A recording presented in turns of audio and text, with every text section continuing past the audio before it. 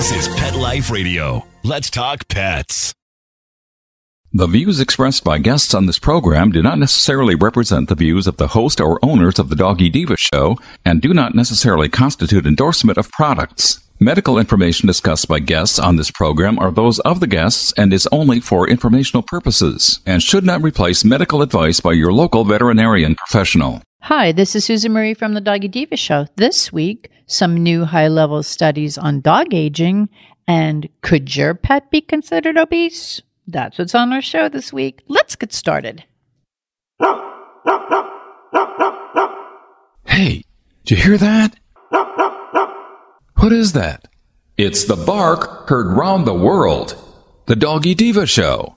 Here's national award-winning author and animal advocate, Susan Marie.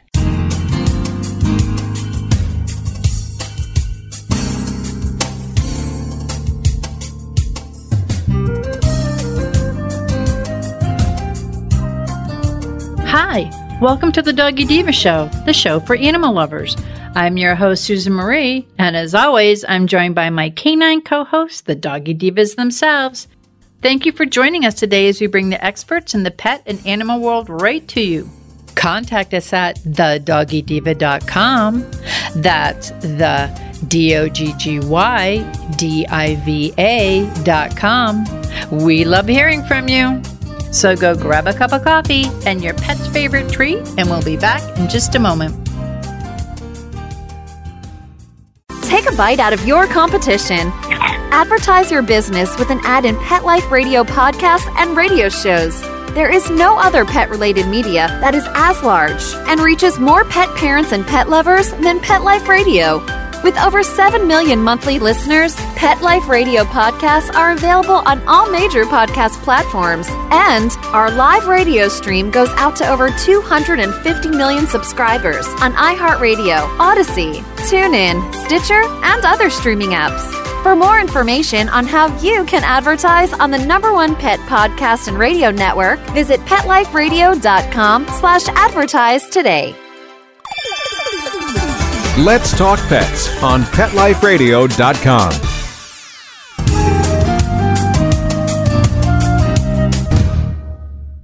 Welcome back, everyone, to the Doggy Diva show. I'm here with Monica Layton, president of Professional Pet Sitting, with our pet tip of the week. And Monica, I heard about this new project out there, and having 3 senior dogs myself, it has, it's kind of piqued my curiosity. Can you tell us about the dog aging project?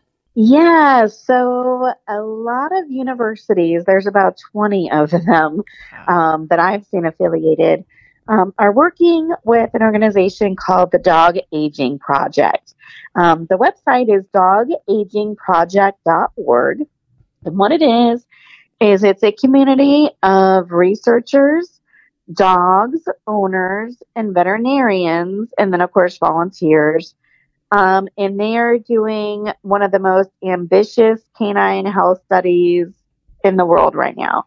It is following tens of thousands of companion dogs for 10 years in order to identify biological and environmental factors that maximize health longevity in our pets. So they want to study your pet, what they're feeding, what you're feeding them, their activity levels, and then areas of illness that come up over the years. And they do this by having the pet owner do like surveys over time. Their veterinarians will give them access to health and medical records. They may ask for certain samples like DNA swabs, things like that, which they would send to the owner and have them send back to them. And this whole study is being done of pets at any age. So the Dog Aging Project welcomes all dogs, young and old, mixed breed, purebred, healthy, or pets with chronic illness. So if you're interested in being part of the study, you could go online to their website at dogagingproject.org and nominate your dog. The goal of the Dog Aging Project is to understand, so the study, they're trying to understand how genes, how lifestyle, how environmental influence all can affect aging. So they want to use that information to help dogs and theoretically people down the line potentially to increase the health span. And the health span, the period of time of life that's spent free from disease. So as we all know, pets' lives, you'll have times where you have a healthy, long lifespan. And then you'll have times during that health span and that lifespan that are times that they have disease or illness. So what they're trying to do is make the longevity of that time of their life that are healthy longer in our pets, and studying the cognitive declines, and then studying the pets as they start getting issues can all go into that factor. They want to predict it, they want to diagnose it, they want to treat it so they can prevent in the future. So that is what this study is all about. It's about pets in the future.